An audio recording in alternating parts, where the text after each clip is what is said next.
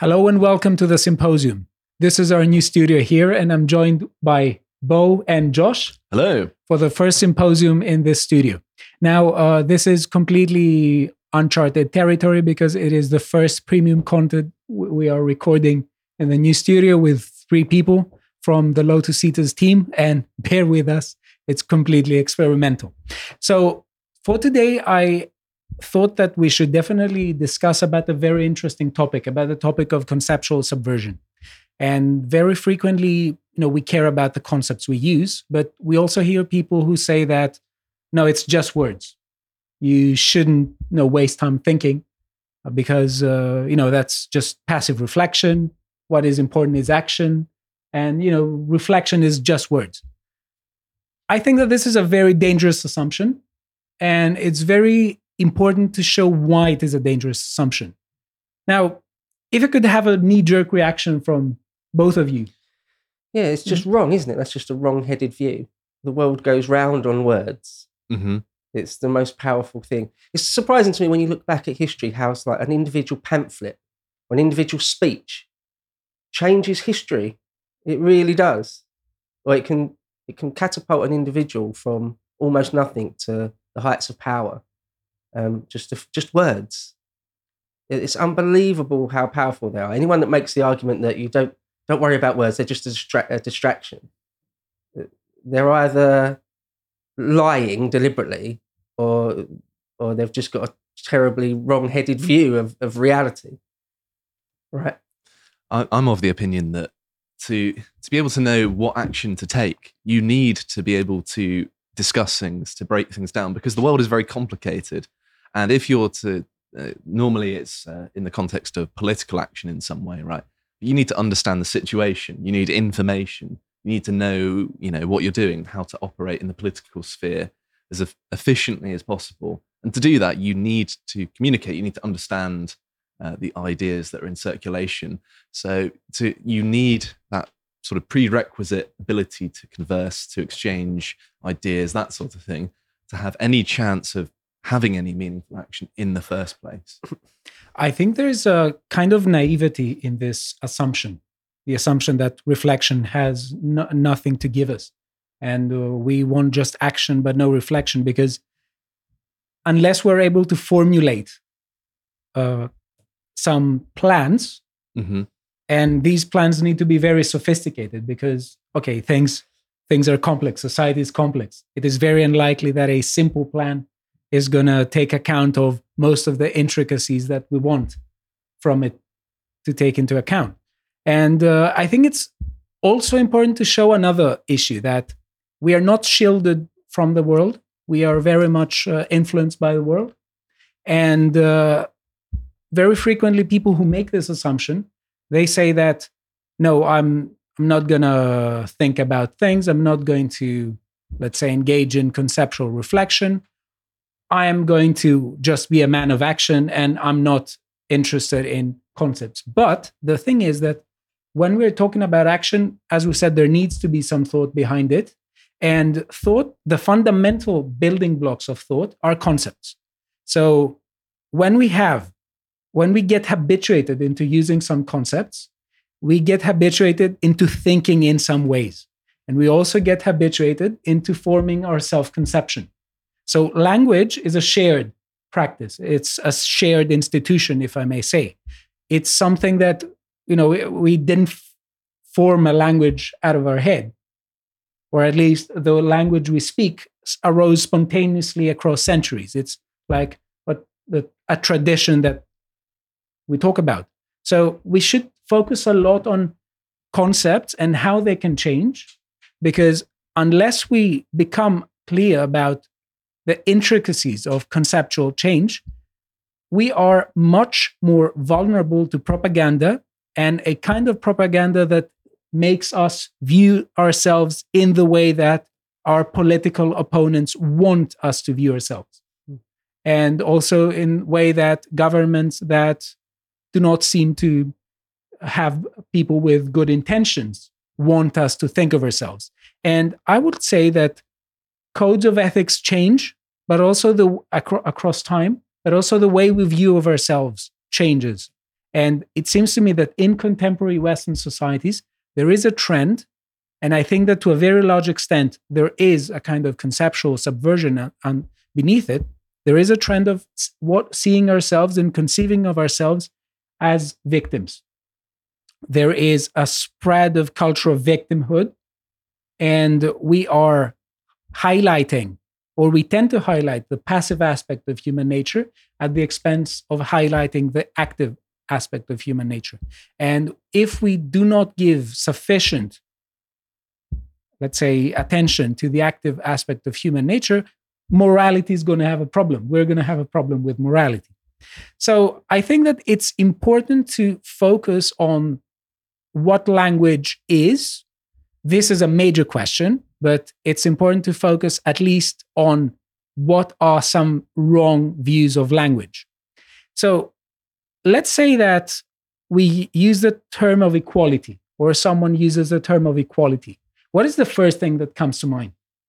So you're faced with an SJW who comes and talks to you, and they argue with you, and they argue against your point, and they want to tell you that somehow what you are saying violates equality. What is the first thing that comes to mind? Well, this is from my own experience. So obviously, it's not necessarily typical of most people, but I know that the word equality is used because it's got interpersonal significance. If the dynamic between two people is unequal, then normally it's seen as a sort of bad thing on a social level. But when it's applied to a society, it's actually a sort of beating stick to get resources out of people who you don't know, you don't interact with, and it's just a means of people grifting in a political sense, in that they're saying the word equality and relying on the positive connotations it has because it's more appropriate to use it in an individual setting. And most people look at politics through that lens, don't they?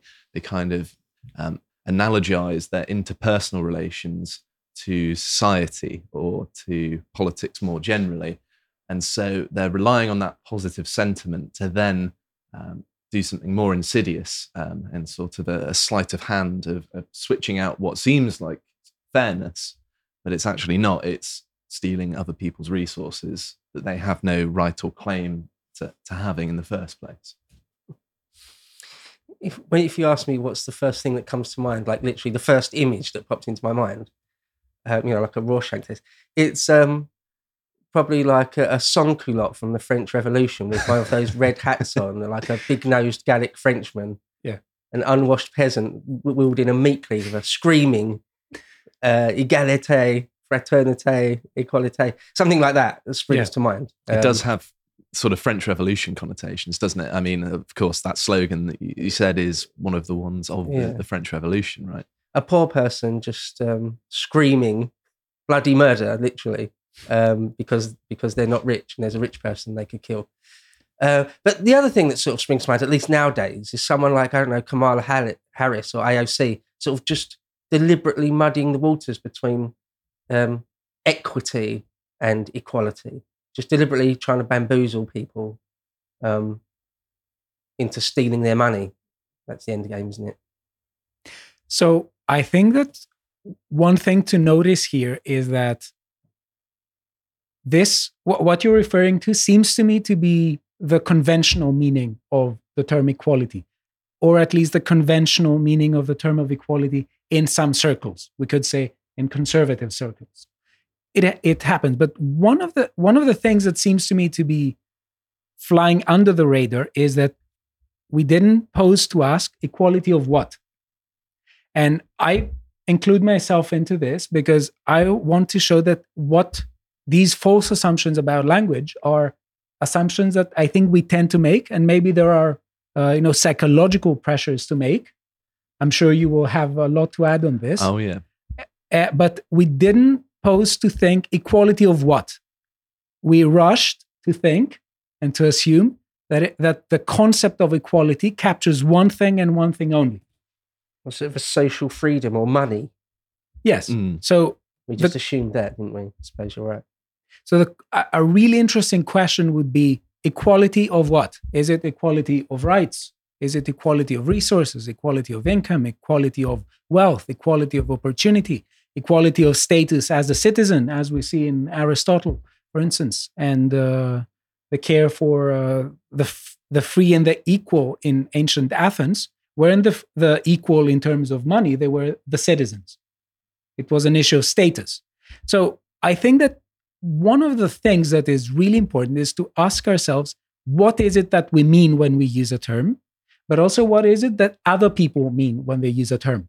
And I think that we should constantly be more demanding of ourselves and others. And instead of finding ourselves dragged into the framing effect, where people want to frame us and want us to basically answer and give yes or no answers to questions that they formulate in a very sneaky way and very devious way, I would say, we should constantly be qualifying.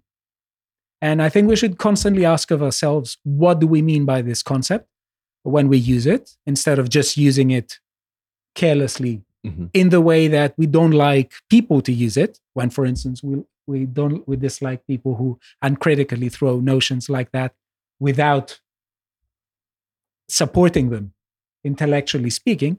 But also we should be a bit more demanding of other people. So we should we should ask them, no, what do you mean? In what sense do you mean this term? What do you want to capture with it? So I think that it is very human to make these assumptions, and it is very human to make the assumption that language is static and that there is only one meaning of a particular concept, which is the conventional one, but it's more messy. And this is a difficult thing to digest, but I think it's a very important thing to digest, because the more we start thinking about it, our thought will be completely transformed. Spoken like a true philosopher. I mean, that's something Socrates could have said. What do you mean by that, though? But, exactly. But what are you saying? Exactly. Yeah, it is very helpful. It's sometimes annoying, actually, but helpful. It means you get to a higher resolution version of what. When you write, I think when you're writing, it seems to me more obvious than when you're speaking. Because when you're speaking, you have a conversation in real time. It's quite a quick back and forth exchange. But when you write something down, whether it's an essay or an article, or actually quite often if you try and write fiction, you realize, if you sort of have any sort of introspection, you realize, what is the person that's reading this, though? What image are they going to have? So say you try and describe a scene, a fictional scene, you describe it. Obviously, you've got an image in your own head and you try and describe it as best possible. But you've then got to think, what image is the person that's reading this going to conjure in their own mind? Yeah. And the reality is that each person will conjure something sort of unique for themselves. Now, the same happens in a conversation, but it's easy to forget or skate over that because it's such a quick back and forth usually. An actual debate is a bit different when one person speaks for a long time, then the other person responds for a long time. But in a normal conversation in the pub or something, you speak over each other and you speak past each other very easily, very, very easily. You didn't stop to say, wait, I just need to make sure you're actually using you've got the same concept in your mind that I have when I use this one word. I mean, I think in that case, though, normally you would have a bit of a disagreement, or like someone would bring a presumption that would take you a bit by surprise, and then you kind of walk it back. So, wait, what do you mean by such and such? But yes, sometimes you have to, though, don't you? In a conversation, sometimes you realise, oh, that other person is talking about something completely different. We're using the same word, but you're obviously thinking about something completely different to what I'm talking about. I thought it was quite interesting that you brought up these sort of differences and similarities between written and spoken language, because typically written language is more consciously constructed, isn't it? And therefore you're using different parts of your brain, and you're thinking in different terms, more or less. And so it makes sense that this is going to be perhaps a little bit more focused on the perceptions that are going to be brought to the table. Whereas when you're having a conversation, if you take long pauses to really think about what you're saying, unless you're Jordan Peterson or something who will sit there in silence, most of the time someone's either going to interrupt you or they're going to think, wow, you're a bit slow. And I think lots of people fear that they look foolish. And I don't think there's actually anything wrong with it. But at the same time, I think we have the inclination to fill the void with noise, just so we seem attentive. Because if we just sit there in silence as well, it also seems a bit impolite that we're going to just subject that person to our own sort of indulgent introspection before we speak. There's a sort of inherent impoliteness to it that I don't necessarily agree with. It doesn't have to be rude, but people see it that way, and therefore they're a bit less inclined to do so. But to return quickly to your example of equality, part of the reason that I brought my presumption to that is that I think it's a false concept. I don't think there's such a thing. It's a fool's errand to pursue it, that there's nothing equal in the world. Everything is kind of has its own differences. And so the only context in which I really approach it is in the political sense, which is why I brought that presumption. Had you brought a different word, perhaps, and you could bring more solid and objective definitions of it, and perhaps a more objective understanding, if that's even possible. When you say it's a false concept, do you mean that it makes no sense? Or do you mean that a whole number of propositions that involve the notion of equality and are really frequently used in political debates are false? Both, actually. But Okay. yeah, I just don't think that there's such a thing as equality. I think it's a social construct that doesn't really apply very well to the real world. But wouldn't you say that morally speaking, the concept in some senses makes sense, in that, for instance, it's the fundamental building block of justice, that you treat equal cases alike and unequal cases differently, as Aristotle would say? It's a nice ideal in that sense, but I don't think it actually happens. Okay. If I may say something, Beau, about what you said before, it seems to me that two really interesting things to say about in what you raised is that individual sentences, especially individual words, have no meaning by themselves. I know this may sound completely counterintuitive, because we have the tendency to think that the language is a sort of bottom-up construct from individual words. But actually, we'll see that individual words have a completely underdetermined meaning. They could mean anything. We can understand what they mean better in the context of a sentence, but also the same applies for a sentence. You can have an individual sentence and give multiple interpretations of it. So the idea is that the more context we have, the more able we are to understand each part. And the same applies to history, to the economy, to politics, as well as to language. The more knowledge of the context we have, the better able to understand we are to understand what people mean when they use a particular concept or not. And this is also an issue in interpreting texts. That very frequently we need to. Why do we feel the need to become acquainted with a historical period in which a text was written? Because we want to understand what was in the author's mind. We want to see how they viewed things, and we want to see if they viewed things in different ways than we do, or the same. And I think that this is an interesting thing to mention, because when we approach individual sentences, each speaker approaches them and tries to decipher what they mean in terms of their background assumptions. And very frequently, our background assumptions are completely different, and they are specific to the individual. Does this make sense? I completely agree, yeah. Yeah. And when you say individual words have no meaning, if I can ask you about that, so what the individual sound that you make yes, for the word, you could say doesn't necessarily have any real meaning. It's just what you put to it.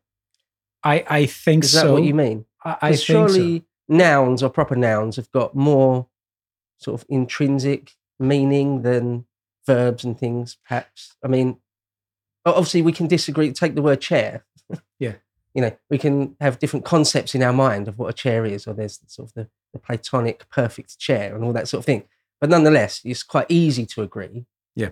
On what if you point at one chair, a physical object, you say the word chair. Yes. There's a meaning there, isn't there? You can't say there's no meaning to it. There is, but would you say that there is a meaning because you ostensibly define it? You're also performing an action. You're saying, you're showing something, say chair. If we abstracted that from the context, would it make the same meaning? If we abstracted... You'd have to abstract it from all of reality, though. No? I don't think so, but we could say that this takes us into really complex issues in philosophy of language, and the extent to which language is seen as a sort of Platonic object on the one hand, or it is seen as an institutional there are practice. Whole books written about this sort of thing, right? Yes. People have studied this. Yeah. People have whole careers, yeah, tenured professorships based on talking about that sort of thing. Right. I do feel like nouns and proper nouns are different to... Anyway, sorry. No, please. Well, no, because something that's just much more ethereal or subjective, like the concept of being vague, let's say. If I said, "Oh, that's vague," well, actually, that's an odd example to use. But say something like a color. Say something like green. There's so many different shades of green. People might literally perceive the color green differently. Yeah. So it's much more difficult to pin down than just a straight up noun like chair. I think we should revisit this on another symposium. Because we could talk about this endlessly. Fair enough. But what if I rephrase this for the discussion's sake and say that it is not that individual nouns have no meaning, but by themselves, but the meaning that they have can be better understood the more we contextualize. So, for instance, an author uses the term freedom. Tacitus, for instance, may use the term freedom. In order to understand what Tacitus means with that sentence, it makes our lives easier to get acquainted with the whole text, but also the history in which Tacitus was writing. In which case, I don't have to make the strong claim that a noun has no meaning, but I could make the weaker claim that we can understand the meaning of a particular concept better if we contextualize. The more we contextualize, the better able we are to understand what a particular concept is supposed to mean. Yeah? That sounds fine to me. So, in order to show the mechanics of conceptual subversion, I think it's important to start with 4 concepts. And these are the notion of a concept, the extension of a concept, the conventional meaning of a concept, and the symbolic status of a concept. Now, this might sound a bit weird, but don't be discouraged. It's if you really listen to it, it's going to become very intuitive. So we could say that there are many ways to understand what a concept is, and the metaphysics of concept has to do with the metaphysics of thought, and it's basically the question: what is the mind and what is thought? That's a very big question. But what we could say provisionally for this conversation is that concepts are the fundamental building blocks of thought. We think in terms of concepts. When we think that something is the case. Thought has a particular content. And that is supposed to be the intentionality of the mind, that when we think of something. And we formulate it in terms of concepts. For instance, I may think that classical liberalism can be defended, and that classical liberalism can be, let's say, conjoined with a substantial degree of conservatism. These are propositions. It may be true, they may be false, but in expressing a thought, we express a proposition by using concepts. And we could say that the propositions, the thoughts that we think of are sort of an elaborate structure of concepts used in a particular way. So we could say that the concepts are the fundamental building blocks of thought. And we could have concepts such as red, blue, green, conservatism, liberalism, Marxism, socialism, abuse, harm, etc. Now, another thing to bear in mind, which is our second concept, it's the extension of a concept. And this is the most dangerous to miss, because I will make the argument that when we miss the mechanics of changing the extension of a concept, we miss a great amount of conceptual subversion, and it flies under the radar. Now, the extension of a concept refers to the things to which the concept applies. So, for instance, let's take the concept green. The extension of the concept is all the red things, all the green things. So all the green things represent the extension of a concept. And we could say that when it comes to a color, it's easy to sort of agree upon when something is green or not. Or at least it's easier than when it comes to more abstract notions, such as, conservatism, Marxism, socialism, fascism, concepts like that. And as I will make the case in a while, that wokeness is basically based on a ridiculous inflation of the extension of the concept of harm. Now, this may sound a bit off-putting the way I phrased it, but you will see that in a bit it's going to become more and more and more intuitive. So bear with me. But even a color like green, I mean, you get into, is it blue or is it green or is it aquamarine? Yeah. You could. Nice little rhyme there.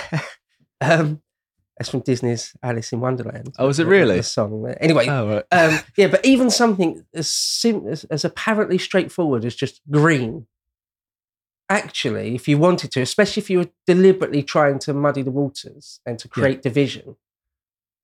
So you can say that's not actually green. That's not technically green. That's not what we call green.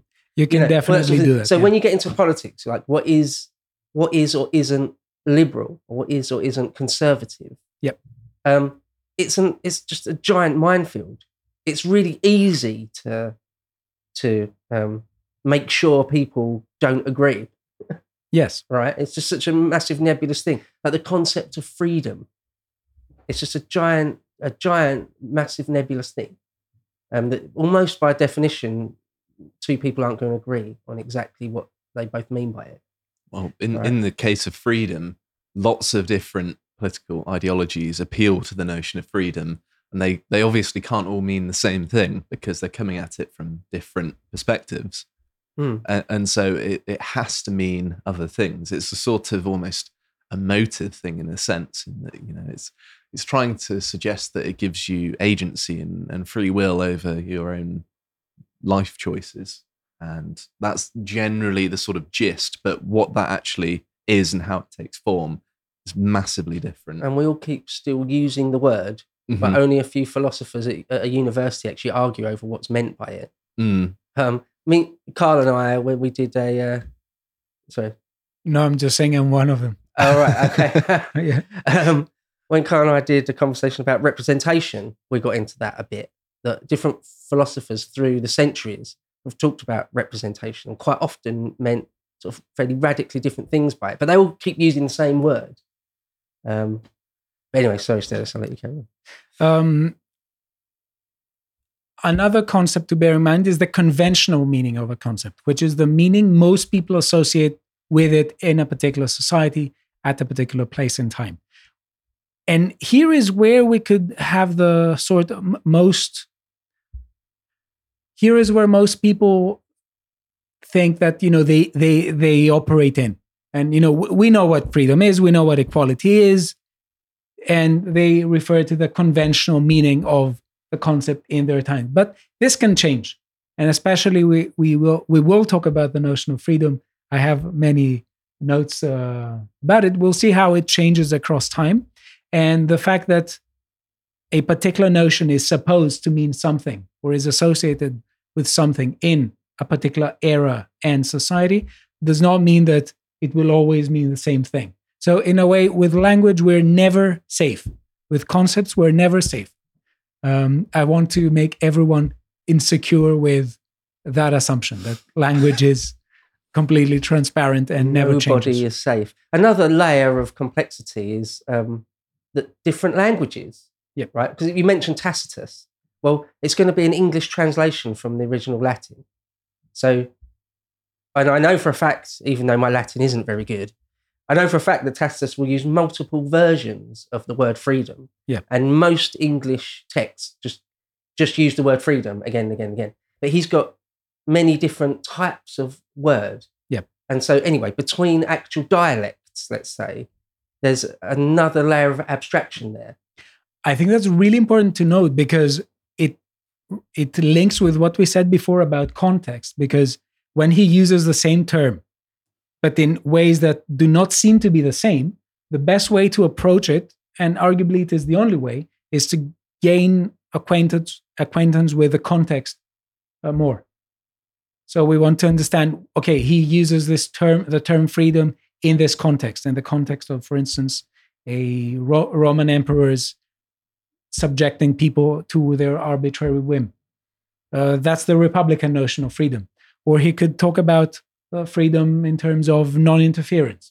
That is another concept. We'll talk about it when we talk about specifically about the concept of freedom and how it gets conceptually subverted nowadays. Now, and the fourth concept is the symbolic status of a concept. So let me say the four concepts again. We have concept, extension of a concept, conventional meaning of a concept, and the symbolic status of a concept. Now, this is really important, and the way it operates is really interesting to understand. Why? Because speech does not occur in a vacuum. Speech occurs always in a particular context with people who converse and who talk, and there is an underlying power dynamic and a social background. And different societies have different codes of ethics. And not every society claims to be about the same values. There are some concepts that are seen as supremely important because they capture values in some societies. And the same concept may not be as important in another society. Why? Because one society may praise what the concept is supposed to stand for, where another is supposed to disagree with it. And this functions in two levels of generality. One is the most general level, where we have terms like good and evil, or right or wrong, virtue and vice. We could say that in every society, everything that is associated with a good has a distinct motivation, and it grants a positive symbolic power. And everything that is associated with evil, again, possesses symbolic power, but in a negative sense. People want to avoid it. So it is very important to bear in mind that the question of the symbolic status of a concept in a particular society is directly related with the values of that society. And I think we should definitely talk about Western societies in particular today, because we are operating within this context, and we constantly want to talk about how Western civilization can improve and what the threats to it are. Now, it seems to me that one of the fundamental values in Western civilization, at least the way we understand it after the fall of the Berlin Wall, or you could say during the Cold War, is the concept of freedom. It's one of the basic concepts. We have other concepts as well, like the concept of a nuclear family. But I think that this is one of those concepts that most people, I'm not saying everyone, some people may disagree, may think that freedom is a bad thing. But most people associate with the term freedom something really, really, really valuable and good. So the accusation of someone being illiberal has a distinctive force.